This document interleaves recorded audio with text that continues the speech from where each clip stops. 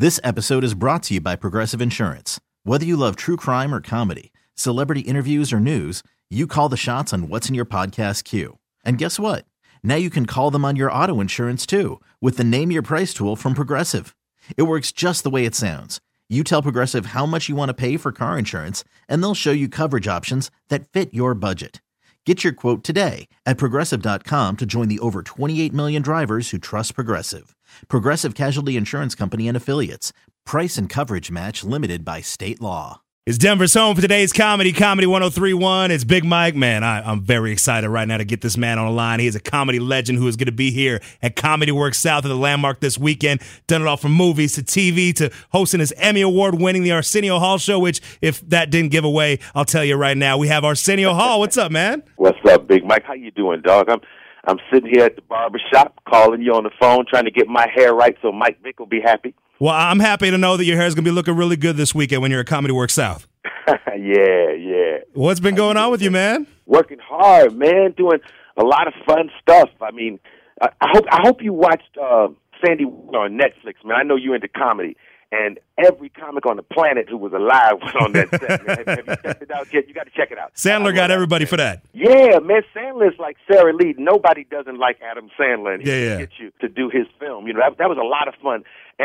And we got Paramount working on a sequel to Coming to America. So we're going to try to get a good script on that. And if we got a good script, rock and roll. I was going to say, that's one of those films like over the last, 5-10 years, every once in a while somebody says, oh, it's coming. Oh, it's coming. Oh, it's coming. Now hearing from your mouth that it might be coming, I'm very excited. Yeah, you know what happens? We live in this world of, I talked about the barbershop, which is the old school social media, but we live in a world now. I even saw a one sheet on the internet where it was me, Kevin Hart, and Eddie Murphy. And it's a thin line between a meme and fake news. Yeah.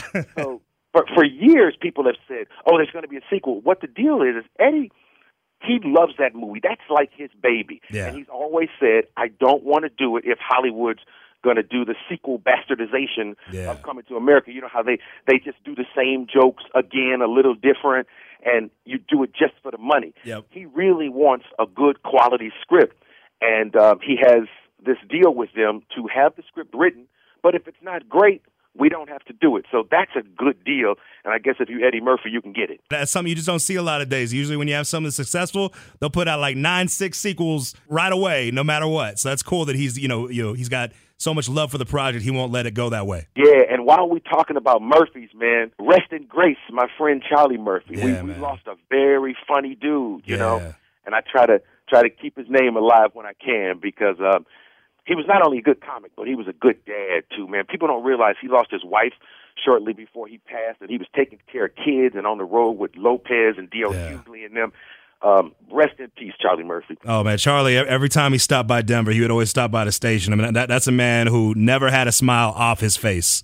And, I mean, he's definitely somebody who's going to be missed in the scene, and we definitely miss him over here at Comedy. Hey, Big Mike, do you do stand-up, or are you just a lover of the art form? I'm just a lover of the art form. I've had several comedians say, "Oh, you got to try it," and I'm like, it's like one of those things where in my head, I think I could do it, but I imagine once you get on that stage, it's a totally different animal. Oh, it's rough. I think it's the hardest thing ever. But I always tell people, radio, TV, I even tell people in sales, it's something you should do once. Okay. Everybody has that fear of public speaking, and it's just something you should do once because I think it teaches you a lot about yourself. Yeah. But it ain't no joke, man. It's hard. As a matter of fact, coming back to do it is hard. I stayed away for 20 years, and when you come back, you have a fear of it, and it ain't no joke. You get on there and you do 5 minutes and you do 10 minutes and you let it keep growing, and I've fallen in love with it again, man. I'm so glad that God let me have mine back because I'd gotten lazy and I wasn't on the stage a lot. And you can't play with stand up. You got to. It's like a good woman. You got to treat it right, and it'll treat you right. But you can't play with it. I'm trying to get Eddie to do it again, man. I beg him to go out to the clubs with me some nights, and one day I'll get him out because I think people would love to see Eddie Murphy as an adult now do stand up. I mean, this is a guy. He has 160 kids. Just talking about parenting, we want to see Eddie Murphy. Yeah, I work here at Comedy, and I work at our hip hop station. So every year we do a summer jam. I can go on stage in front of 18,000 people just fine.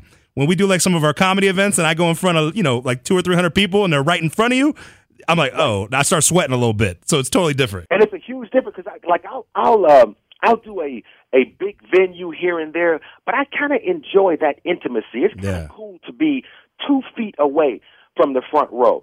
And, I'm going to head to New York and do that big comedy and music gig, kind of fits your lifestyle. Yeah. Dave Chappelle and Chris Rock are doing this big blowout in New York, and it's going to be everybody. I'm doing it. Childish Gambino is going to be singing Redbone, and that kid, Childish Gambino, his last name is Glover. He's a stand-up and a music artist, so he has a double platinum hit right now and a comedy special out there in the ether. And his first #1 record ever. It's a big time for Mr. Gambino. Yes, sir. So we all gathering in New York. I'm going to do the Sunday night. A lot of people are doing both nights. And by the way, that song Redbone, they don't say the word Redbone in that song. So you've got to have Shazam to find that song, right? That's one of those very few songs. Like I came up when they had a song called The Message. Remember The Message? Uh-huh. It's like a jungle sometimes. It makes me wonder how I keep from going on. That song, they never said the message in it. Everybody's Googling, what's that song, Stay Woke? What's that Stay Woke song? Exactly. People we talking about. Is the song called Ninja Creeping? Is that what it is?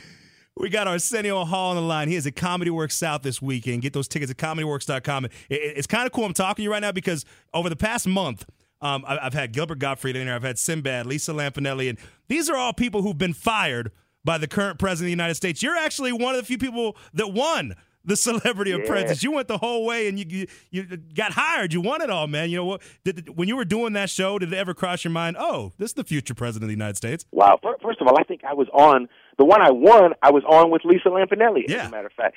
And it was kind of cool to be the first black Celebrity Apprentice winner. I'm the Jackie Robinson of the Trump world, And it's kind of weird because back then, he would talk about running for president. And we thought, he's probably saying that because NBC wants him to get publicity for the show. Because whenever he would say that, people would clamor around and listen, And it's so bizarre that this guy who anointed me Celebrity Apprentice is now the president. And, I know Hillary Clinton. You remember back in the day when I interviewed Bill Clinton, I met Hillary. Pulled out the saxophone. I've known her over the years. And you know what? I'm a Republican. I'm not a partisan kind of guy. When I realized that we had to vote for either Hillary or Donald Trump, that's like asking me who my favorite Menendez brother is. That's a hard choice. That's like God playing with us. Yeah.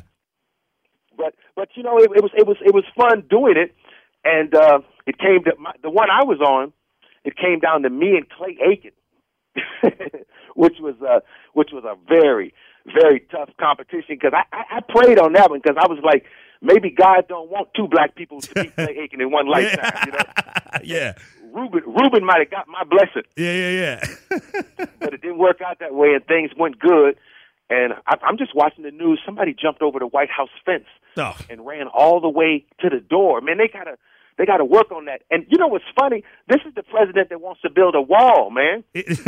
He might need to start with his wall. He can't keep people out of his yard. How he gonna keep people out of America? He needs to start work on his wall around his house first, and then we can start looking bigger. Build a wall right there, Pennsylvania Avenue. Build your first wall. We'll watch you, dog. Because if white women jumping over your wall, you can't keep El Chapo out of America. Man, well, hey, I want to thank you so much for making time to call into Comedy 103.1. I know the Mile High City is excited to get you here this weekend at Comedy Works South. It's a beautiful weekend this weekend. If you do not have tickets yet, fix that right now. Go to ComedyWorks.com. And Arsenio, anytime you're in Denver, you got an open invitation to stop by, bro. Hey, man, I appreciate you allowing me to talk to your audience, and I absolutely will come by and have a Chiba Chew with you one day. This episode is brought to you by Progressive Insurance. Whether you love true crime or comedy, celebrity interviews or news, you call the shots on what's in your podcast queue. And guess what? Now you can call them on your auto insurance too with the Name Your Price tool from Progressive.